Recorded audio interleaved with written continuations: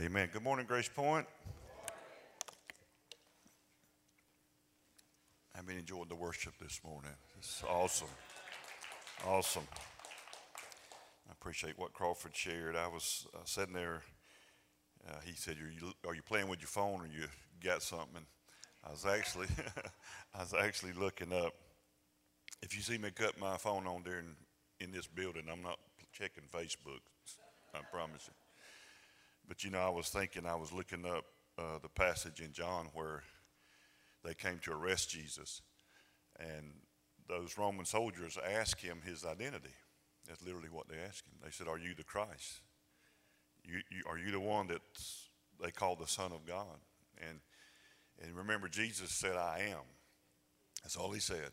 He agreed with the Father, "I am."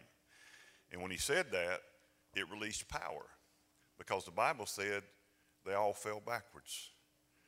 Now, these are not saved Roman soldiers, but they succumbed to the power of God.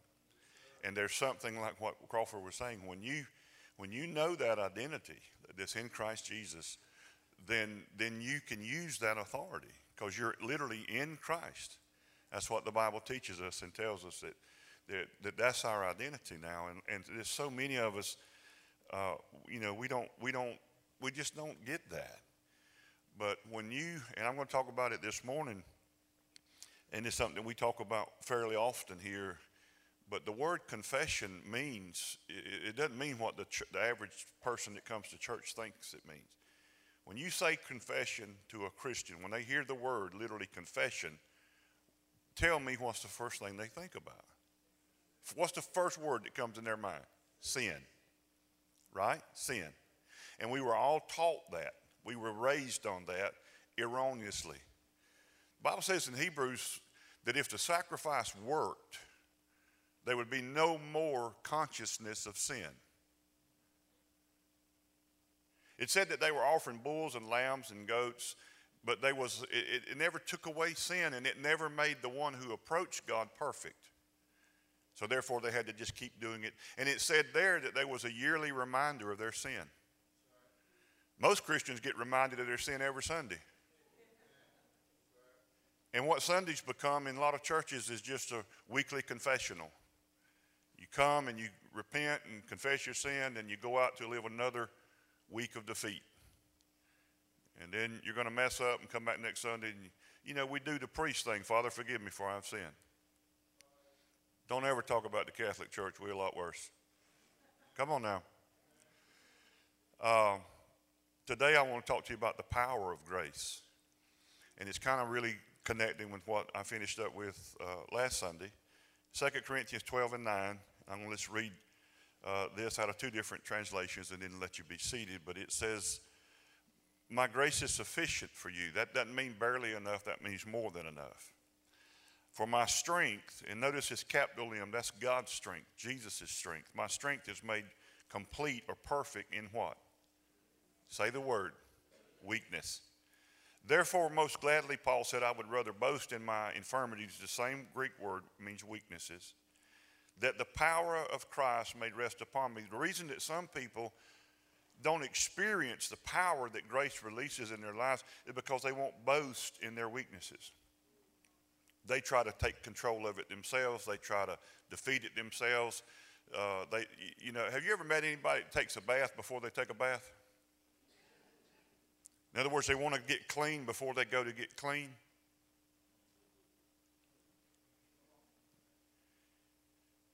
Some people try to get their act together, get their life together before they approach God. That's the same thing. It's like trying to take a bath before you take a bath. Jesus is what cleanses us. Amen? Now listen to the same verse, 2 Corinthians 12:9, and this is, I know you don't have this, and I don't think we have it up on the screen, but anyway, this is God's Word translation. I like this to help you see it, but he says, "But he told me, my grace is all you need. My power is strongest when you are weak. So I will brag even more about my weaknesses in order that Christ's power will live in me." And see, this is the power of grace. This is the big idea right out of the gate here. The power of grace is this. When we fail, it isn't a defeat. It isn't a defeat if you know who your identity is. But it's an opportunity for you to boast in your weakness, because your weaknesses actually force you and I to trust in the power of Jesus, in the power of Christ. In other words, the power of grace. And people miss the power of God, the power that grace releases, for mainly two reasons. They either look to their own abilities. In other words, they try to establish their own righteousness. They think that righteousness is something that they can achieve instead of something that we receive. And they try that through human effort, which God will always reject human effort. Or secondly, they focus on their failure, their sin, whatever. And what they do is they erect sin as this gigantic barrier between themselves and God. And we talked last week that your sin is not a barrier to God's love. Now, God don't want you to do it, and I'm not saying don't worry about it. I mean, you don't do it, but God loves us while we were yet sinners. Christ died. And it says he demonstrated. He didn't just say, I love you. He demonstrated how much he loved us. And that's what, of course, next Sunday is the focus of the resurrection, the power over sin, death, and the grave. Amen? Y'all happy? Y'all seem kind of... You need to move out of your seat and greet some people and welcome them and show that Grace Point love to everybody this morning before we go. Greet them, welcome them to Grace Point. We're glad to see you here.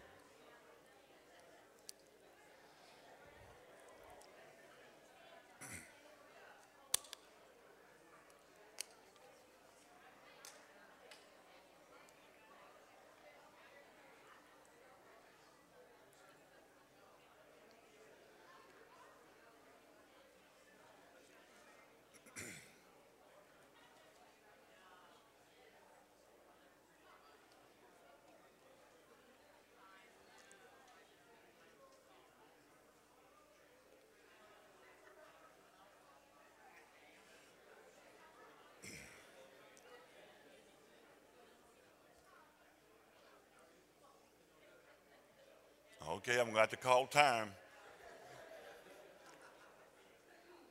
I love that. I love to see you guys do that.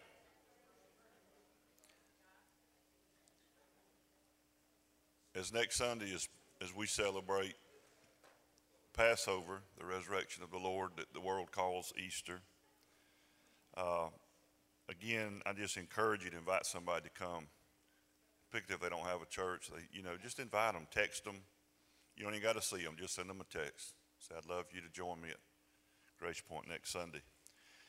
My wife and I are leaving in the morning, going to drive out to Grand Saline, Texas to see her mom. Her mom's birthday this coming week. What day is it? Thursday, I think, maybe. And she's turning 81 years old. And she's been battling some cancer in her body. And we're just believing the Lord to help and heal that. But we're gonna go out. We was out a few months ago. We're gonna go out, and then we're gonna leave Saturday morning to come back so we can be here with you guys on Easter Sunday. Amen. So y'all pray that I can drive that 15 hours on Saturday and be here Sunday morning, bright-eyed and ready to preach. Amen. But it would have been easy for us to just hang out there. But not that this makes me, I'm not asking for the Christian Purple Heart or anything, but it's my commitment to this house and to you to just be here on that great day. And so invite somebody, come and be with us, and we're going to be here, and we're going to go out to Grand Saline. They call it Grand Saline. It means Grand Salt. And that's where the Mortons folks got started. Y'all heard of them? And there's still a salt mine out there very close to their mom and dad's house where they're still digging salt out of there. Isn't that something all these years? And now you know something. See, you learned something today. Hallelujah. I want to look in Hebrews chapter 4, verses 14, 15, and 16. And the power of God's grace is not, I hear people say such ridiculous things like grace is a license to sin and this, and they just don't understand the Word of God. The Bible says that The grace of God teaches us to say no to ungodliness. It doesn't teach you to sin. And if you're sitting under real grace preaching, it releases the power of God in your life to live out of the truth of who you are in that new identity which is in Christ Jesus. Hebrews 4:14 says, seeing then that we have a great high priest. Let me just drop down to verse 16, then we'll come back to verse 14. How about that? Let's do it different. In verse 16 it says, therefore let us come boldly to the throne of what? God's not sitting on the throne of judgment concerning you. He's sitting on the throne of grace. And it says that we may obtain what? Mercy and find grace to help in time of need. It says, for we do not have a high priest that can't be touched. Now, most Christians, they quote this verse about come boldly that you may find grace to help in time of need. And most Christians just quote this passage and about getting their human needs met. And God does do that. Thank God that he does meet our needs, but that's not the focus of the verse. The focus of the verse is talking about weaknesses. And this is the time when a lot of times when people fall or fail or sin, whatever it is, they run from God instead of running to God. That's what legalism does. But the point of this is that there is weakness there, and when you are weak, God says He still invites you to come boldly to this throne room because it's a throne of grace, not a throne of judgment. And that you do what? That you obtain mercy, and you find help. That's when you need it. And if you look in verse 14 of Hebrews 4, it says that we have this great high priest. He's passed through the heavens, Jesus, the Son of God. And then he says this, let us hold fast our what? There's that word, confession. I'm going to come back to that in a second. Verse 15 says, because we do not have a high priest who cannot sympathize with our what? There's that word again, weaknesses. But was in all points tempted as we are, yet without sin. Therefore, he says, come boldly. See, in other words, the context for us to come boldly to the throne room of grace is weaknesses. He's talking about the focus here is that you've got weaknesses in your life. There's weaknesses there. And when you're at your weakest, when you have blown it, when you have sinned, when you have failed, instead of hiding from God, instead of groveling in your sin and all that, he says you come with your confession. He says you hold fast your confession. Now, what does it mean to hold fast your confession? And again, the word confession is the Greek word homologos. Homo means same kind. Logos means the word of God. Most Christians don't even know what the word confession means. They got a one-track mind on sin. They make sin the focus. I told you focusing on sin to overcome sin is like staring at chocolate cake trying to get delivered of eating sweets. It's just not going to work. See, the whole purpose of the law was to make sin exceedingly sinful. The purpose of the law was not so that God ever believed that any of you could obey it, because no one has. Keeping the law will not make a person holy. Listen to this statement. Jesus, did he keep the law? He fulfilled it. But the law didn't make Jesus perfect. It just affirmed that he is perfect. Do you see that? The law found no fault in him because Jesus fulfilled or kept the law on our behalf. That's what Romans teaches us. So when Paul's talking about weaknesses, but he said how you do this thing and how you come boldly is you hold fast your confession. And so homo, logos, homo, same kind, logos, the word of God. In other words, the literal word confession in the Greek means to agree with God. It means to say the same thing that God says. In other words, you agree with God. See, when they went to arrest him, they said, are you the Christ? Are you the Son of God? He agreed with God. And he said, I am. And it released power. See, when you agree with God, in spite of what it looks like, in spite of what you've just done, when you've got weaknesses, when you have failed, that's when you hold fast. That's when you need to hold fast or hold hard on to your confession. What's your confession? Righteousness. Now, a lot of Christians don't know that. I told you Romans 10, verse 9 and 10. Nobody argues that the 10th chapter of Romans is not about how to get saved. It's about how to get saved. And you've heard me say this over and over, but the point is needed. He's telling us how to get saved. But listen, the word sin does not appear in the whole chapter.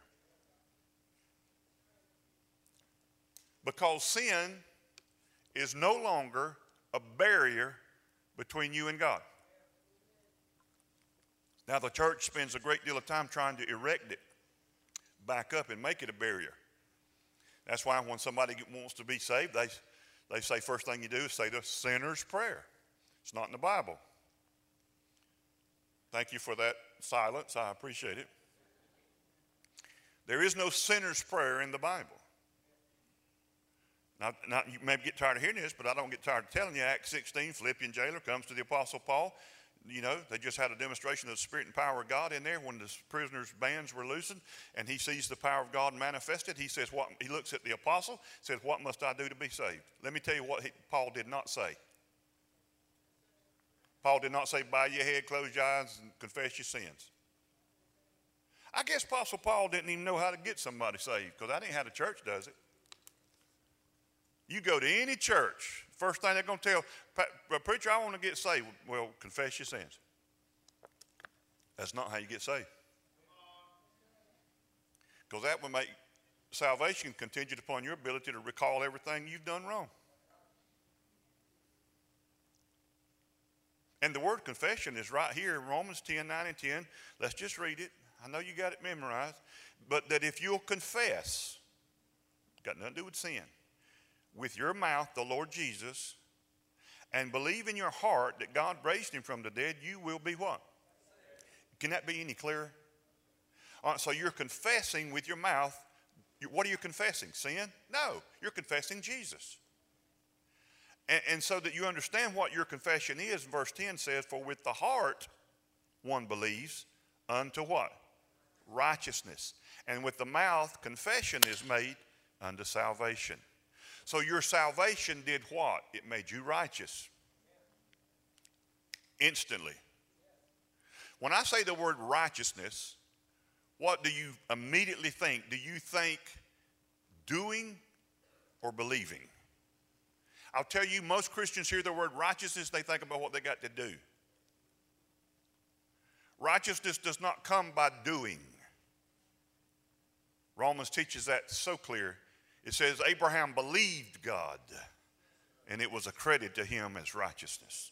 Righteousness comes by believing, not by achieving. You will never live righteous in your own strength. God, our righteousness is what? Filthy rags. God doesn't accept it. He doesn't receive it. Now, when that jailer asked the Apostle Paul, what must I do to be saved? What was Paul's response? You know this. I tell you this almost every Sunday. He said, believe on the Lord Jesus Christ, and thou shalt be saved. And then he even threw it in your whole household.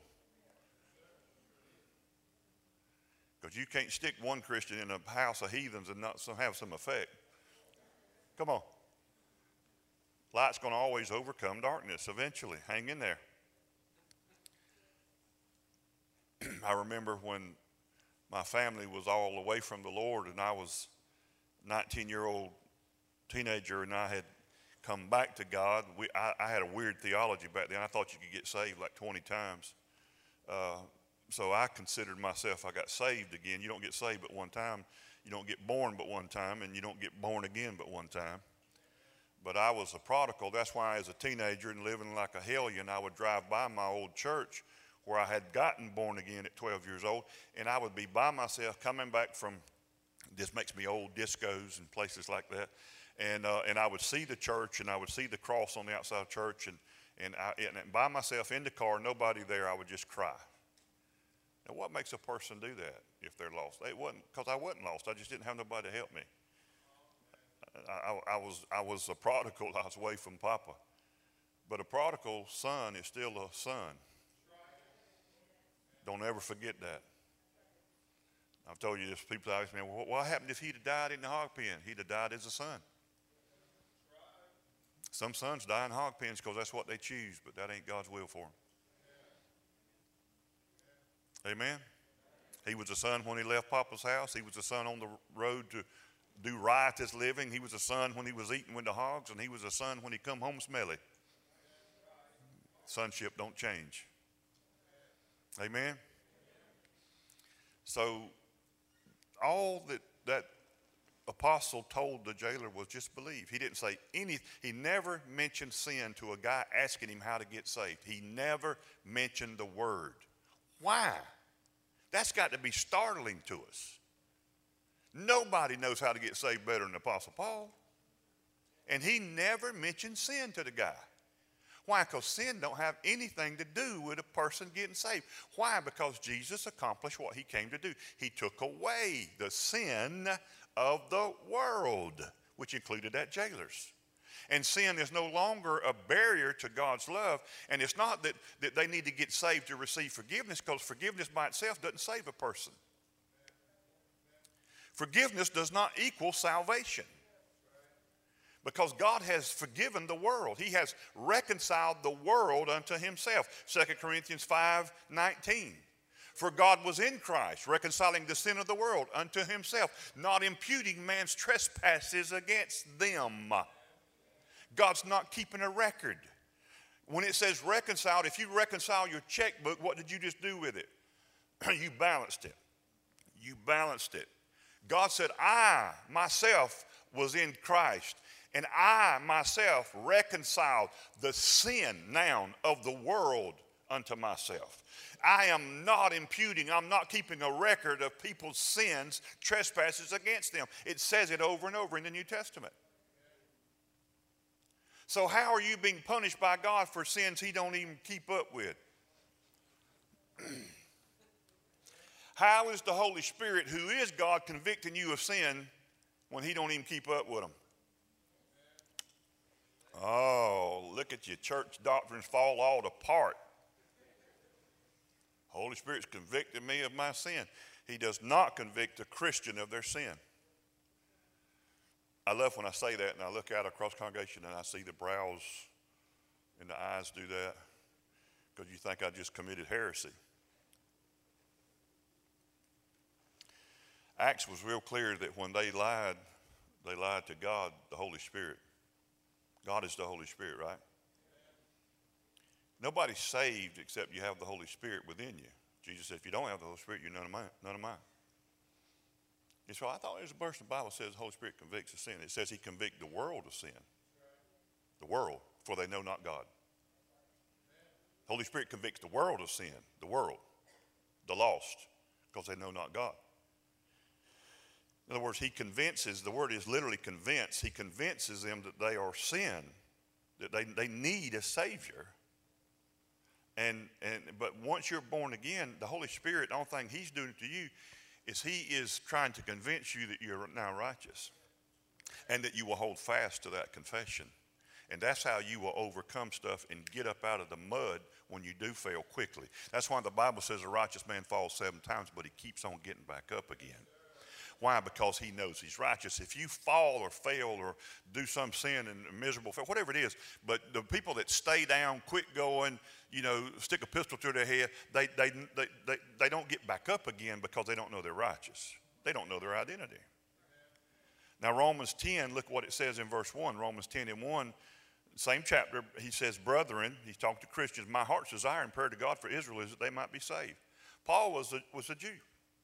And he said, I so want my people to be born again. And he says, for I bear them witness that they have a zeal for God, but not according to knowledge. A lot of people are zealous for the Lord, but they're zealous with wrong information. Don't ever mistake zeal for correct doctrine. Okay? Just because you say it loud don't mean it's true. Just because you shout it don't mean it's true. For verse 3 says, for they being ignorant, this is where most of the people are, they being ignorant of God's righteousness, they are seeking to establish their own righteousness, and they've not submitted to the righteousness of God. When people don't embrace the finished work of Jesus and that your salvation instantly made you righteous, then they're trying to create their own righteousness, and it's a rebellion. They're not submitting to God's righteousness. And then look in verse 4. People love this. For Christ is the end of the law for righteousness to everyone who believes. People stay trying to get you to keep 10 commandments. Law ain't got nothing to do with me no more. The only law I respond to now is the law of faith. That's in your New Testament.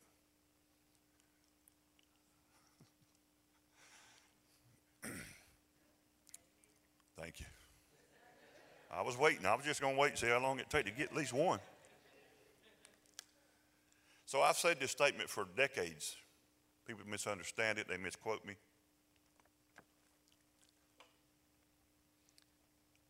I'm not going to give you one dime to help you get the Ten Commandments posted in no school, no courtroom, no building of any kind. You go on your crusade. All I know is when God put the law in that box called the ark, and he sealed it with the mercy seat, and he commanded them to never open it. Have y'all ever seen Indiana Jones? You saw what happened to them dudes when they cracked that lid? Do you know in the Bible that there were some people, the Philistines captured the Ark of the Covenant, and they carried it back to their heathen land, and they opened it, and like 38,000 died that day? That's worse than what happened on Indiana Jones. Because none of that was even real. But that was real. They died because they looked at the law. In other words, they removed the mercy and with their own flesh beheld the law. God sealed it in a box and said, never look at it. We've been steady trying to shove it in people's faces as if they could keep it. Well, Brother, don't you believe in keeping the Ten Commandments? Nope, not a bit. Because ain't nobody ever kept it, including me, you, and everybody else, your mama and them. Nobody's ever kept 10 Commandments. Well, I keep it. No, you don't. Out of those 10 Commandments, there's only one that says, remember this one and don't break it. Only one that says, remember this one. Out of all these 10, don't break this one. It's the Sabbath. And regardless of what Christians may say, Sabbath is not today. Sabbath is a day that God established with the Jewish nation. It begins Friday nights at sundown, and it ends Saturday night at sundown. And even people that try to feign that they're keeping the Sabbath are breaking it. Because if you go anywhere, if you wipe dirt off a table, if you do any kind of work, you go to eat, you prepare food, if you do anything other than walk a short distance to a synagogue, you have just broken the Sabbath. And the Bible says that if you break one commandment of the law, you are guilty of the whole law. The Bible said the law was given to shut the mouth of those who boast. Jesus came to preach the law to people that were under the law. The book of Galatians says that Christ was born under the law to redeem those under the law. And Jesus' inaugural sermon in Matthew chapter 5, beginning with that chapter and subsequent following 3 chapters long, a long sermon. And he preached it from the top of a mountain. It's called the Sermon on the Mount. It's his first sermon. And his disciples came to him, and he sat on the mountain, it says in verse 1 of Matthew 5, and then he began to teach them, and he began to say these things. Blessed are thee, and blessed are those that mourn, and blessed. And he just started teaching. And what he's doing is he's bringing the law to bear. And I told you, and you hear me talk about this often, but Jesus came to make, they had watered down the law. The Pharisees, scribes, the people, like we're doing pretty good. We're obeying the law. 70's not passing with God. God don't grade on the curve. It's not like do your best and God will do the rest. Because if your best is involved, you're doomed. 70's not passing. You know what's passing with God? 100. You have to make 100. Now here's this one that really, Christians get really mad at me. You know, they said, nobody's perfect, Brother Dale. And I say, you doggone better be, because that's the only people going to heaven is perfect people. Swallow that one. I said the only people going to heaven are perfect people. And if you're not perfect, you're not going.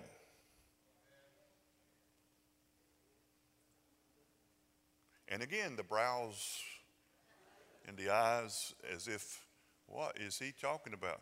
I'm talking about the Bible. God's requirement is perfection, always has been. In that sermon, Matthew 5, the last verse, Jesus says, Be ye perfect. And then he defined the level of perfection, even as your heavenly Father is perfect. Do you not understand what that verse is saying? It says, be as perfect as God is. You got to be just as perfect as God is.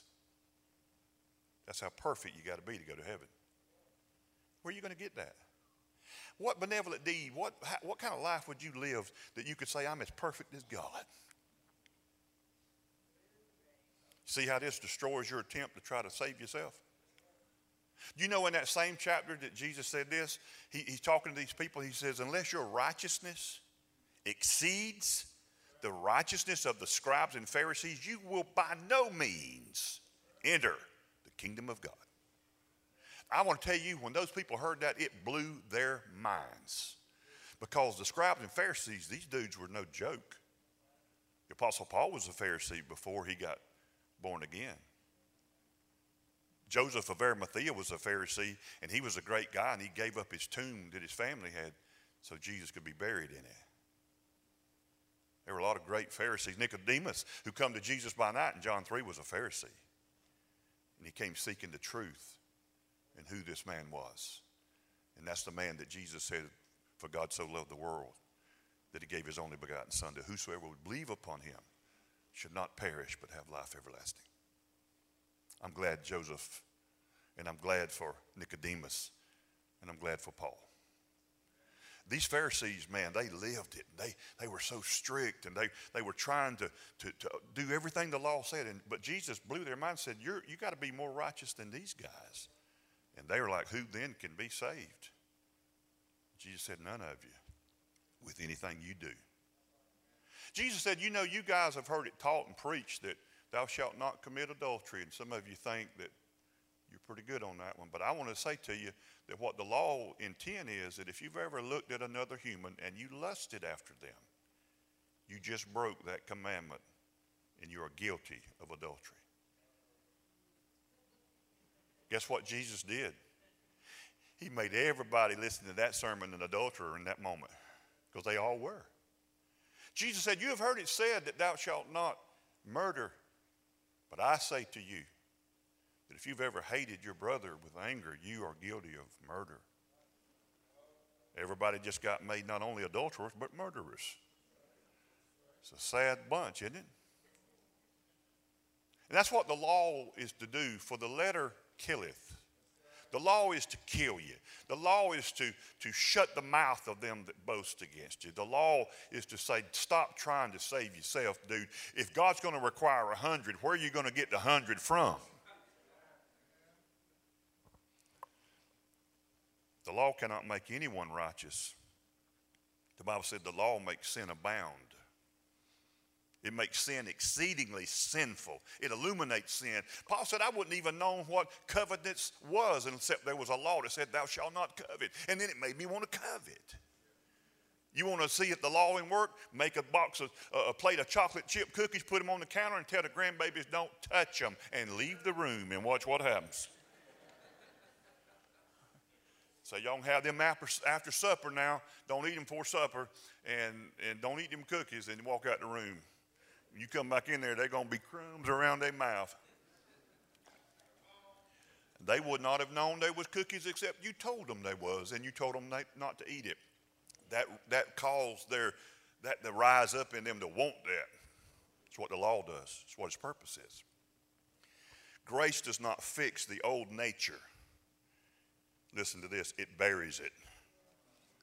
For you were crucified with Christ, you were buried with Christ, and you shall also be raised with Christ. Amen? People, you know, when I got born again, they told me I still had a sin nature. Well, brother, it's not my, that's not what the Bible teaches. It's what churches teach. If you're born again, it is not your nature. In other words, it's not natural for you to sin. You are capable of it. You're just not as good at it as you used to be. That's why when you do it, you don't feel good. Maybe just for a moment, but afterwards, the taste lingers badly. Because it's no longer your nature to sin. Because now that you've been born again, you have a different nature. You are a partaker of his divine nature, 2 Peter 1 and 4. It says we've been given exceedingly great and precious promises that through these you may be partakers of the what? Divine nature. What does that do? It causes you to escape the corruption that's in the world through lust. And that's what it does. That's what the purpose of it. So that's when people don't understand that. It says, for we're not under the law, we're under grace. Now, some people get upset. They say, well, you're saying the law goes away. I've never said the law goes away. The law is eternal. The law of God is true. It's righteous. It's eternal. The law will never go away. For the law is meant to let the sinners know that you can't live up to this standard. But Hebrews 10 in verse 1, listen to this. Hebrews 10 and 1, it says, for the law having a shadow, it's just a shadow of good things to come. But it's not the very image of the things. Now, when you leave here today, are you going to go eat the shadow of a chicken, or are you going to actually eat a chicken? You going to go eat a hamburger or a shadow of a hamburger, or are you going to eat you can eat all the shadows of hamburgers you want, and you won't never feel full. You got to get the real thing. The law is just a shadow of good things to come, but it's not the very image of the things. And listen to this. Can never with these same sacrifices which they offer continually, year by year, make those who approach what? What's God's requirement? Right there it is, perfect. If you look on down, I think it's in verse 14 of that same chapter, it says he has, with one sacrifice, he has perfected forever them that are in Christ. Listen to me. When you got born again, you were made perfect. And the reason the church gets confused about this is because they don't understand the difference between spirit and flesh. They don't understand the triuneness of man. Let me tell you something. Not all of you got saved when you got saved. Your flesh did not get saved. Your flesh is still lost as it was before you got saved. I said your flesh did not get saved. And your flesh, that earth suit, is not going to inherit the kingdom of God, and it's not going to heaven. Go ahead and kiss it bye. You ain't going. But God's going to give you a new body that's incorruptible.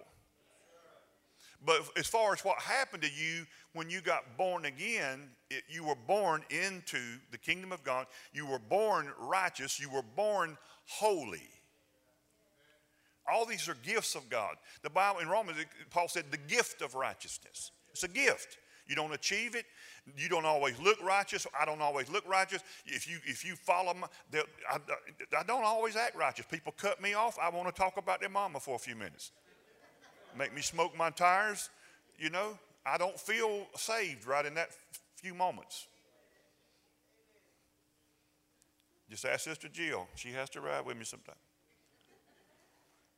I feel it's my duty to instruct people on the road to drive better.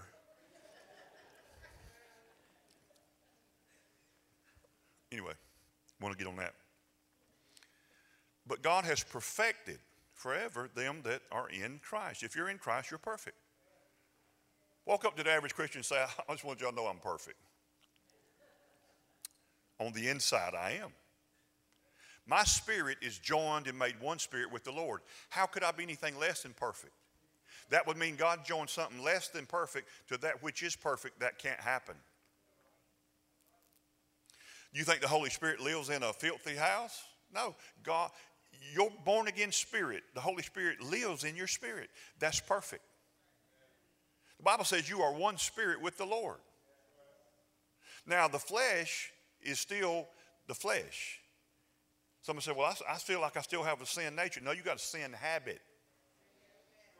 You're riding in an earth suit that had a habitual habit of sinning, and left to its own devices, it will covet that stuff again. That's why a Christian can commit adultery. A Christian can do all kind of these sins of the flesh, because if they yield to that, but that's not who they are any longer. Their identity now is in Christ Jesus. The Bible says in 2 Corinthians 5 and 17, if any man is in Christ, he is a new creation. God didn't make the old you with a paint job or sand you up a little bit, try to make you a better person. You were so bad off, and I was so bad off, God had to bury us. There was no fixing that. You're dead in trespass and sin, and you need to be resurrected in the life of Christ. And so Hebrews 12 and 23, again, this is 3 verses I've given you, says that God is the God that the spirits of just men are made perfect. Just men, what is just men? Men that have been made righteous, same word. Justified, righteous, same word.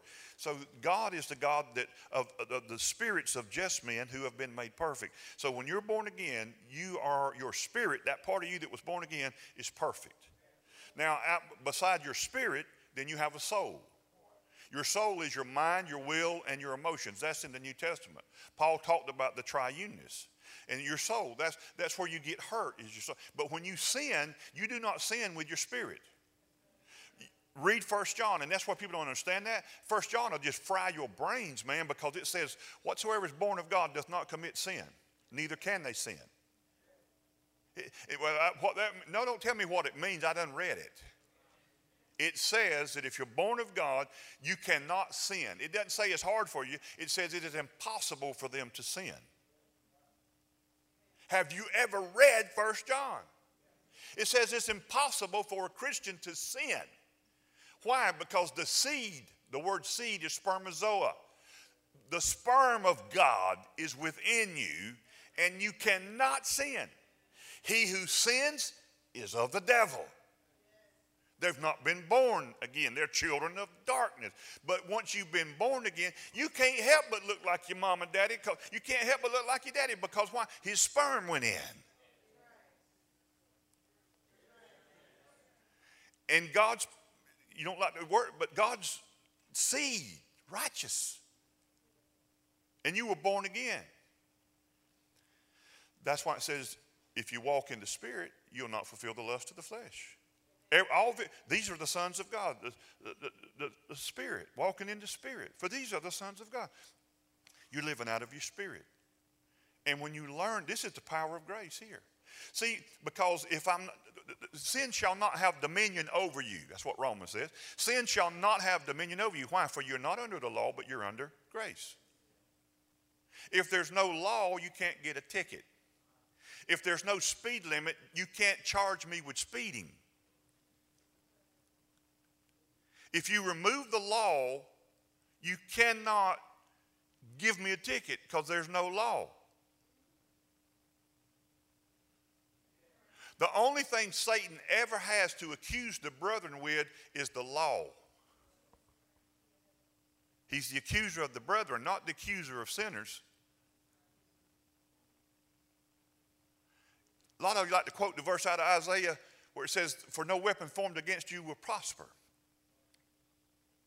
And it says, for every voice that rises up against you, you shall condemn. For this is the inheritance of all the saints. And then God ends the verse by saying, for their righteousness of me, saith God. That was the prophet prophesying about this new covenant that was coming. And God said that when people try to condemn you, he said, for every weapon, no weapon formed against you will prosper. And for every accusation that comes against you, he said, you shall silence it. You do it. You do it. This honor, this inheritance hath all the saints. And then God says, for their righteousness is of me. So you got to stand up for your righteousness. Jesus said in Matthew 5, he says that blessed are those who are persecuted for righteousness' sake, for theirs is the kingdom of God. You will be persecuted if you believe that you are righteous. When you get around legalistic, mixed doctrine Christians who believe a little bit of law and a little bit of grace and everything, then you will be persecuted. Because they think that righteousness is something you do instead of something you receive. And you can spend your whole life doing all you want to do, but you will never by one sweat of your brow make yourself righteous. And that is actually an enmity against God, and you are saying that Jesus did not accomplish what he was sent to do, and I can do better. And God hates that. He loves the person, but he hates that. Because you're saying that sacrifice did not do what it was sent to do. God gave grace. We're saved by grace, I told you last Sunday, through faith. And that faith is in a person. So why is this so important? Why is this revelation that you're righteous? Why is it so important? Because what your behavior is totally determined by what you believe. I said your behavior is guided, directed by what you believe. And you will never change a person's behavior by addressing their behavior. The only way a person's behavior will ever consistently change is their belief system changes. And if I can get you to believe what the Bible teaches, that you are the righteousness of God in Christ Jesus, that you are now and forever righteous, even when it don't look like you are. And when you have weaknesses, and you fail, and you will. And when you fail and sin against God, I know that you've been taught what you're supposed to do is confess your sin, and you grovel in it and waller in it. But that's really not what the Bible says at all. There's only one verse, and it's 1 John 1:9, and everybody trots that one out to disprove what I'm saying. And they said, well, you got to confess your sins one by one, and if you're faithful, if you confess your sins, he's faithful and just forgive you all sin, cleanse you all unrighteousness. To cleanse you of what? So you telling me that verse is for believers? So that would make a believer unrighteous. How can you be an unrighteous believer? It says if you confess your sin, he is faithful and just to forgive you of all sin and to cleanse you from all unrighteousness. Not one time ever in any part of the Bible does God ever call the saved unrighteous. That proves you that verse is not written to Christians. And if you care about this, and it's the truth, none of those uses of the word sin is a verb. Not one time. It's a noun. Most of the church don't even know what sin is. They think sin is something you do. Sin is an entity. It is a thing. First time the word sin appears in the Bible is after Cain murdered Abel, and God used the word sin. And he personified it as third person. He said, for he lieth at the door. He desires you. And he's talking about sin, he said. He made it a person. When it says he whom you knew no sin became sin, it didn't mean that he became sins like things you're going to do that's wrong. He said he became the noun, sin, person, place, or thing. I told you no book in the New Testament uses sin more than the book of Romans, 39 times. Only one time in the whole book of Romans is the word sin a verb. What does that matter? It matters greatly. Because if you misunderstand what sin is, you're going to spend your whole life fighting something that ain't even real. And so in 1 John 1:9, where he says that if you confess your sin, he's faithful and just, he's talking to Gnostics. He's talking to people who do not know or deny the existence of sin. They said that we have never sinned. He said if you say you've never sinned, you make God a liar. For Jesus came to deliver the world and take away sin. And if you say sin don't even exist, you make God a liar. But these were people that said sin don't even exist. There ain't no such thing as sin. And John's writing to them and said, listen to me, man. The sin is real, and if you'll confess, agree with God, that there is sin and you have it, then God will be faithful and just and to forgive you of your sin and to cleanse you in that moment from all of your unrighteousness. And you'll be righteous from that point forward. But a Christian is righteous. Once you're given the gift of righteousness, God doesn't take it back. Oh, well, you sin, need to put that sin under the blood. Your sins ain't under the blood. Ain't nobody sin under the blood no more. You ever heard people tell you that at church? You need to put that under the blood, brother. That's just people making up stuff. That's like sweep that dirt up under that rug. Still there, we just got it covered. That's what atonement was. That's what Old Testament sacrifices of bulls and lambs and goats did. But Jesus didn't atone from sin, he removed it. How did he remove it? As far as the east is from the west. He took it away. He took away the sin of the world. It says Jesus was the propitiation. That means the appeasing sacrifice to God. It says that he died taking away the sin of the entire world. It says it over and over. He took away the sin of the world. Does that include yours, or are you some special entity? Does Jesus have to come back, climb on the cross again to pay for your sins? He took it all. And it says by that one sacrifice he perfected forever all those that would believe in him. So, behold a perfect person. I'm perfect on the inside. I don't always display that perfection. My spirit cannot sin, for it's been sealed. The Bible says my spirit has been sealed by the Holy Spirit until the day of redemption, till God's redeemed this body. I told you before, it's like you can get a nice, steak, whatever you like, filet mignon, okay? And you vacuum seal it and lay it on the table, on the picnic table. Flies flying around, woo, steak. Woo, they come in for a landing. And you might walk by the picnic table and all you see is like 5 or 6 flies on that steak. Man, I wouldn't eat that. That's just pitiful. It's sealed though. They're not touching the steak because it's been sealed. Now I know all you focus on because you're sin conscious is the flies. All you focus on is my weaknesses, my failures, my sin. But my spirit, brother, don't let the flies fool you. I'm sealed. I'm sealed. I'm better than vacuum sealed. I'm blood of Jesus sealed. I'm redeemed. I'm the righteousness of God. I see the Bible. Look at this in Ephesians 4:24, verse 23. Paul says, "Put off the conduct of the former man." You're not that old man anymore. Don't live like that. You're not that guy. He says, "And put on the new man," not the painted over man, not the old man with a paint job, but put on the new man. Look at this, past tense, which was. Everybody say was. That's past tense, right? I just want y'all to help me. Which was created according to God. God says, I created you according to me. Remember when Jesus told them, be ye perfect even as your heavenly Father? God said, I made you perfect as I am. Which was created according to God. Look at this. In what? True and holiness. Holiness ain't some. I grew up, man, and I'm not knocking the people, man. It was just, my granddaddy was a holiness Baptist preacher. Boy, you get a holiness hooked up with a Baptist, you got you something, bro. My granddaddy never had a TV in his house. My grandmother didn't wear breeches unless she was going into John boat fishing, and then she still wore a dress and put breeches on under it. My grandmama didn't cut her hair because somebody told her that'd be a sin to do that. So she always wore it pulled up. And I remember the first time when I was a kid, and I saw where she pulled that bun down, and her hair, Crystal Gale, y'all too old, young. Crystal Gale ain't got nothing on my grandmama. That gray hair hit the floor. That's the truth. That's how long my grandmother's hair. And when I saw her like the first time, boy, it freaked me out. Kind of scared me. Kind of looked like a witch or something. Because she always wore it up.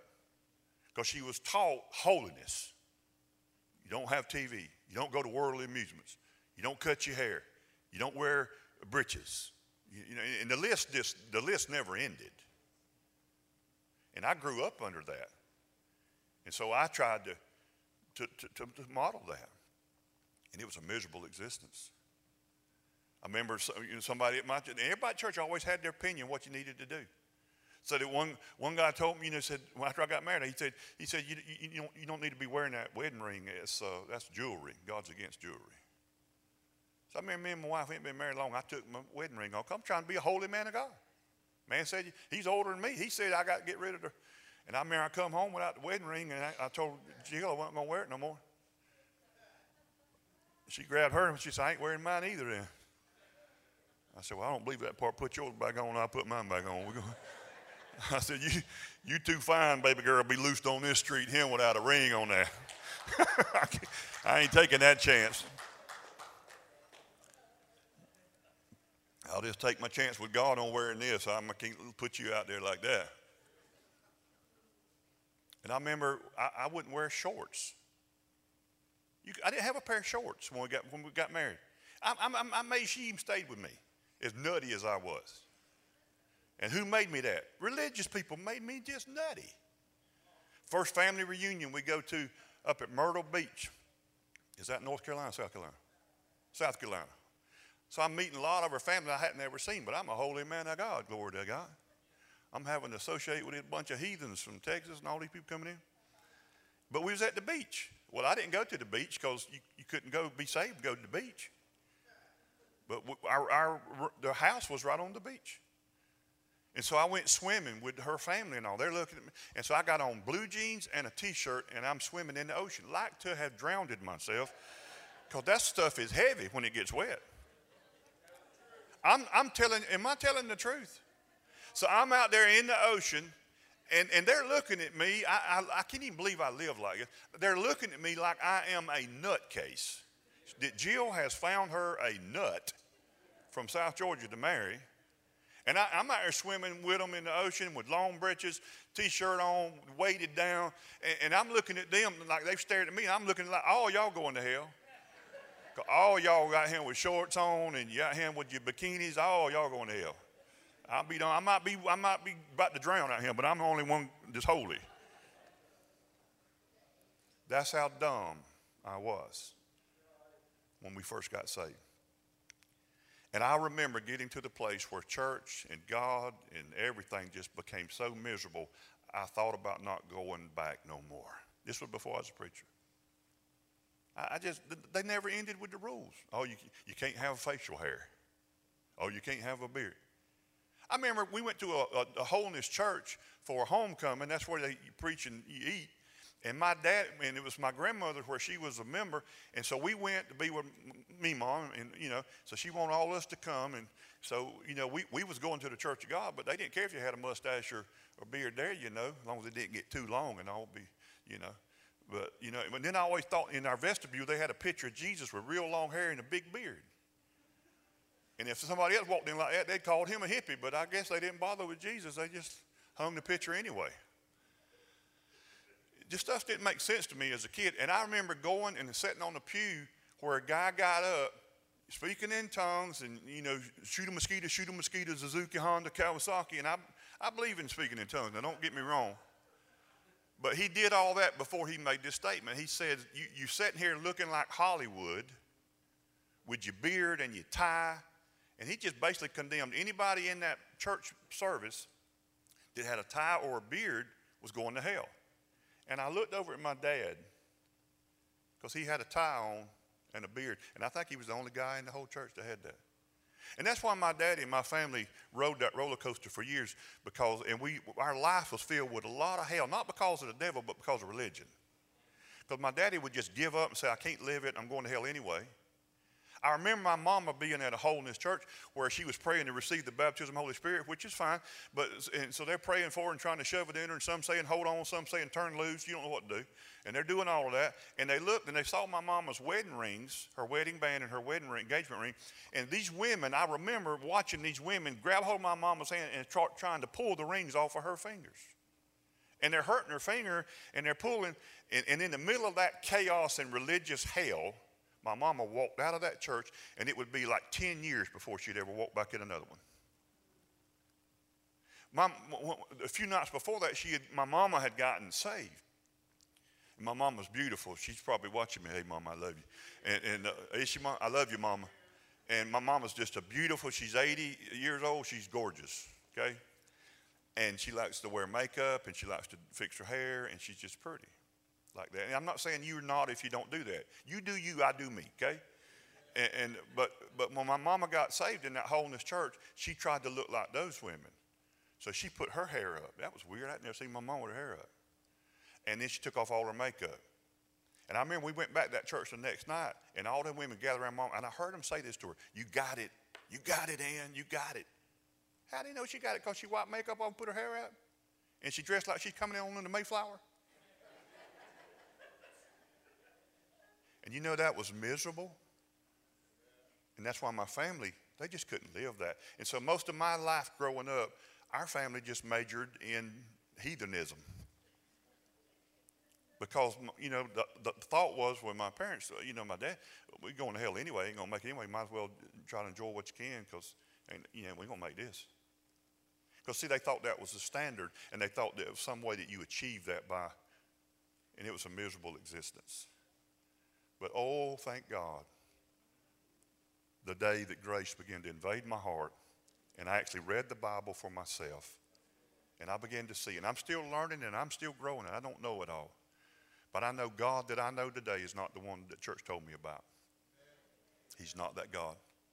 The God they told me about was the Godfather, He would hurt people, put you in the hospital, would get you attention. He would drown people, send tornadoes, hurricanes, and all that kind of stuff. He doesn't do any of that.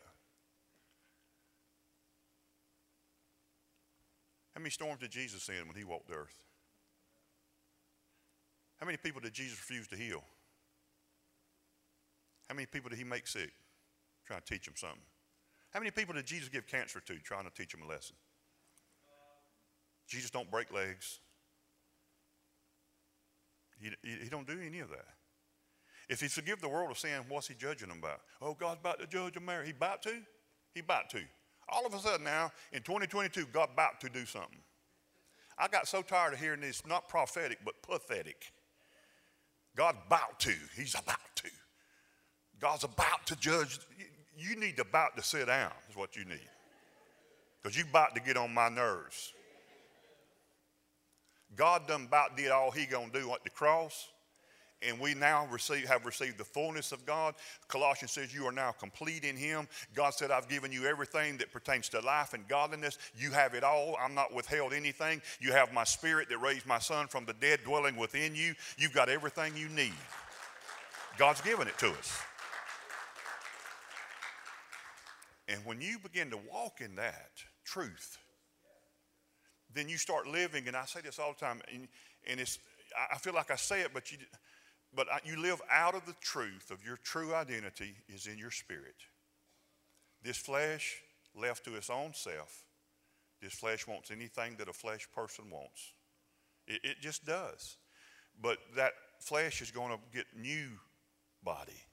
That corruption is going to put on incorruption. But you're a new person. And so that soul, mind, will, emotion should be influenced by the spirit, not by the flesh. Right? And when you understand that, then you walk in that victory. And you walk in and you live, you sin far, you just sin less. I just don't know how else to say it. When I stopped making sin my focus, and what Hebrews says, that if the sacrifice worked, there would be no consciousness of sin. I was raised to have an awareness and consciousness of sin. I told you I've had somebody years ago set me off. A lady came wanting us to be involved with something, and she was sitting there just talking like people do. And she said, you know what, Brother Dale, what's wrong with the church today is we don't have enough preaching against sin. And I don't know who was it. You weren't in there with me, was it? I think Pastor Gene. She looked at me because she knew I couldn't leave that one laying there. And she's like, you didn't say that in front of him, I know. And I said, ma'am, I mean all respect I can muster here for you. But I disagree with you totally. That is not what's wrong with the church. If preaching against sin was going to make us righteous, we'd have been righteous a long time ago, because I've grew up on that.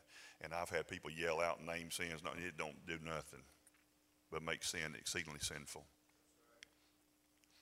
But what we need to know is what Jesus accomplished on the cross when he didn't lie and said, it's finished. I didn't leave anything unfinished. He said, it is finished. And the completed work of Christ is what grace is, and it's God's gift to you. And that grace has power for you to live out of that grace. You're not under the law, but you're under grace. So if the law's been removed, then Satan's got nothing to accuse you with. I promise you, anytime you hear an accusing voice, Satan is quoting law. You broke a law somewhere, and he's using law. But if you remove the law, then Satan's got nothing to accuse you of, because he doesn't have the law to use against you. But if you're ignorant of this, and you think that you could, see, you can be out there on the Autobahn in Germany, I've never been there, but they say they ain't got no speed limit. But imagine you can be on there and not be aware of that, and there could be a policeman to pull you over and write you a ticket. But the reason you accepted that and paid the price is because you were ignorant that there is no law here. I can drive fast as I want to, but you can be buffaloed into it if you don't know. This is what Satan does. He accuses you. He tries to buffalo you into believing that you're being judged by God based on your obedience to the law. Jesus fulfilled the law on our behalf, and he gifted that to you. So as far as heaven is concerned, I have fulfilled the law because I am in Christ Jesus. I am a new creation. I am the righteousness of God, and I have been gifted righteousness and holiness. I was created this way when my Father born me again. Okay? And now I'm going to live my life with that truth. And when I do mess up, and I have, probably will again, I don't have it circled in red on my calendar. I don't have it scheduled. On this day, I'm going to commit a big sin, and that's going to, I think there's something wrong with you if you got it on your calendar, right? But when I do sin, what I'm going to confess in that moment is I'm going to come boldly to a throne room of grace. And I'm going to boast in my weakness. You're right. Weakness, big time. That just makes me trust and depend upon God. And this is my confession in this moment of seemingly great defeat. I confess Jesus Christ is my righteousness. And I'm still as righteous before God now as I was before and as I'll ever be. I'm as saved and ready for heaven as I'll ever be. I am one spirit with Jesus Christ. And I will not live this life in that mess. That's not who I am. I will get out of that. I'm a righteous man. I have fallen, but I will get back up again because I know that I'm righteous and it was gifted to me. I didn't achieve it. It's not based on my performance. It's based on his performance. It's based on what he did at the cross. Can somebody say amen as you stand to your feet? Amen. God bless you guys. Man, y'all just pull it out of me. Praise God. Man, I love to see so many of your faces. Man, it's like you're just leaping inside. That's what grace does. Grace is not the foundation of Christianity. It is our life. I told you all the time, grace is not a teaching or doctrine. It's Jesus. Noah said, I found grace in the eyes of the Lord. Grace has eyes. Grace has hands. Grace has a mouth, and his name's Jesus. That is what we've been saved by grace, through faith in him. Not that any man should boast. So when my weaknesses try to overtake me, I'll boast in them so that the power of God may rest upon me. And I'll say, everybody's got their way to talk to God. I don't know how many times I've told God, God, I don't want to be that guy I just was. Lose your temper or whatever your deal is. I don't want to be that guy. I'm not that guy. I'm not that guy. I'm righteous before God. I confess that. I agree with you, God. Even in my moment of weakness, I'm coming boldly to you, and I confess that I'm righteous before you because you gave that to me. It wasn't based on my performance. That ain't how I got it to start with, and I sure can't lose it now. Can somebody say amen? Amen. I'm going to dismiss you. God bless you for being here. Next Sunday's going to be the bomb now. Don't miss it. Okay? And I pray that if you're here and you don't know the Lord Jesus and you need some help with that, I'm going to be standing right down here. It'd be my privilege to pray with you about that or anything that you want prayer for. And if a lot of you come, my elders, they'll pop out here and help us too because they love you. We do love you. We care about this ministry and this church and what God's doing here. I can feel the momentum. I was telling somebody this past week, I said I hadn't done anything any different. Actually, there was a guy coming into my house. He doesn't even go to church here. He was measuring some stuff for me and Jill. And he said, ain't you the preacher? And I said, yes, sir. You never know where that's going. And he said, yeah. He said, I hadn't been to church since COVID hit. And he said, I need you to tell Father to give me a swift kick in the britches to make me get back. And I said, well, I'll talk to him for you, but I'll tell you this, he won't kick on you. He don't kick nobody. He'll just draw you with cords of love. And you're needed in the church, I told him. Because whatever gifting God's got in you, they're absent that right now. And they need you. And he said, man, you give me something to think about. He said, I just got out of the habit of it. Just kind of quit coming. He said, I ain't scared of COVID or nothing. He said, I go to other places. I said, yeah, I've seen people, they don't go to church, but I run all over them in the restaurants and Publix and Lowe's. I don't know how that's any safer than this house here. It isn't. I don't mean that condemning, but you're missing something. I love Facebook and I appreciate all that. And I'm glad for that. And there are people that really need it. But there's nothing that takes the place of you being gathered with God's people in a building where God can manifest. And in these past 8 weeks, have we not seen miracles and prophetic work? We've seen God do amazing. Have we not? Right before our eyes in the past 2 months, 2.5 months. Amazing things right here in this sanctuary. Not because we're special, but because he's special. And he's got gifts of the Holy Spirit and he loves people. And he's just trying to show his love for a world that desperately needs to know that he's not angry. He's not who people make him out to be. He's a God that loves us, and he's come that they might have life. He's already took care of the sin, and he's reconciled that to himself. Now, they don't enjoy the benefit that God's forgiven them until they put their faith in Jesus. But what they need and what this world needs is they need life. Jesus said, I've come that they might have not forgiveness, but life. Forgiveness, God said, yeah, I've already done that. God didn't need your permission to forgive you. He forgave you when Jesus shed his blood, because that's how forgiveness comes. Without the shedding of blood, there is no remission or forgiveness of sin. When did Jesus shed his blood? 2,000 years ago. He's forgiven the world of sin, and he's not imputing their trespasses against them. Now what he says is be reconciled to God, because I've already reconciled myself to you. I've removed the barrier. You can erect it again, but it's not God. The sin barrier that's in your mind, God said that's not the issue. The issue is come to me and trust me for your righteousness that you might have life. My life, I'll give it to you. And once you received his life, it's eternal life. That's the only life he has. Eternal life he gives you. And you live out of that revelation, and you begin to smile, and you begin to know that God's not condemning you, and you're not walking under a taskmaster or a ruler, but you have a throne of grace. And when you do weak things, you can come boldly. God said, I invite you to come boldly, because you don't have a high priest that can't be touched by the feelings of your infirmities, your weaknesses. But come on to me. Amen? So, Father, I love you, and I'm so glad that we're loved by you. Thank you for your grace, the power of grace in our lives. And, Father, let us walk in that power so that the power of God will come upon us. We boast in our weaknesses. We don't let them defeat us, because you've already defeated all of it at the cross. And, Father, we bless you because we're blessed of you. In Jesus' name. Amen. God bless you. If you want prayer, please come down. God bless you. We love you.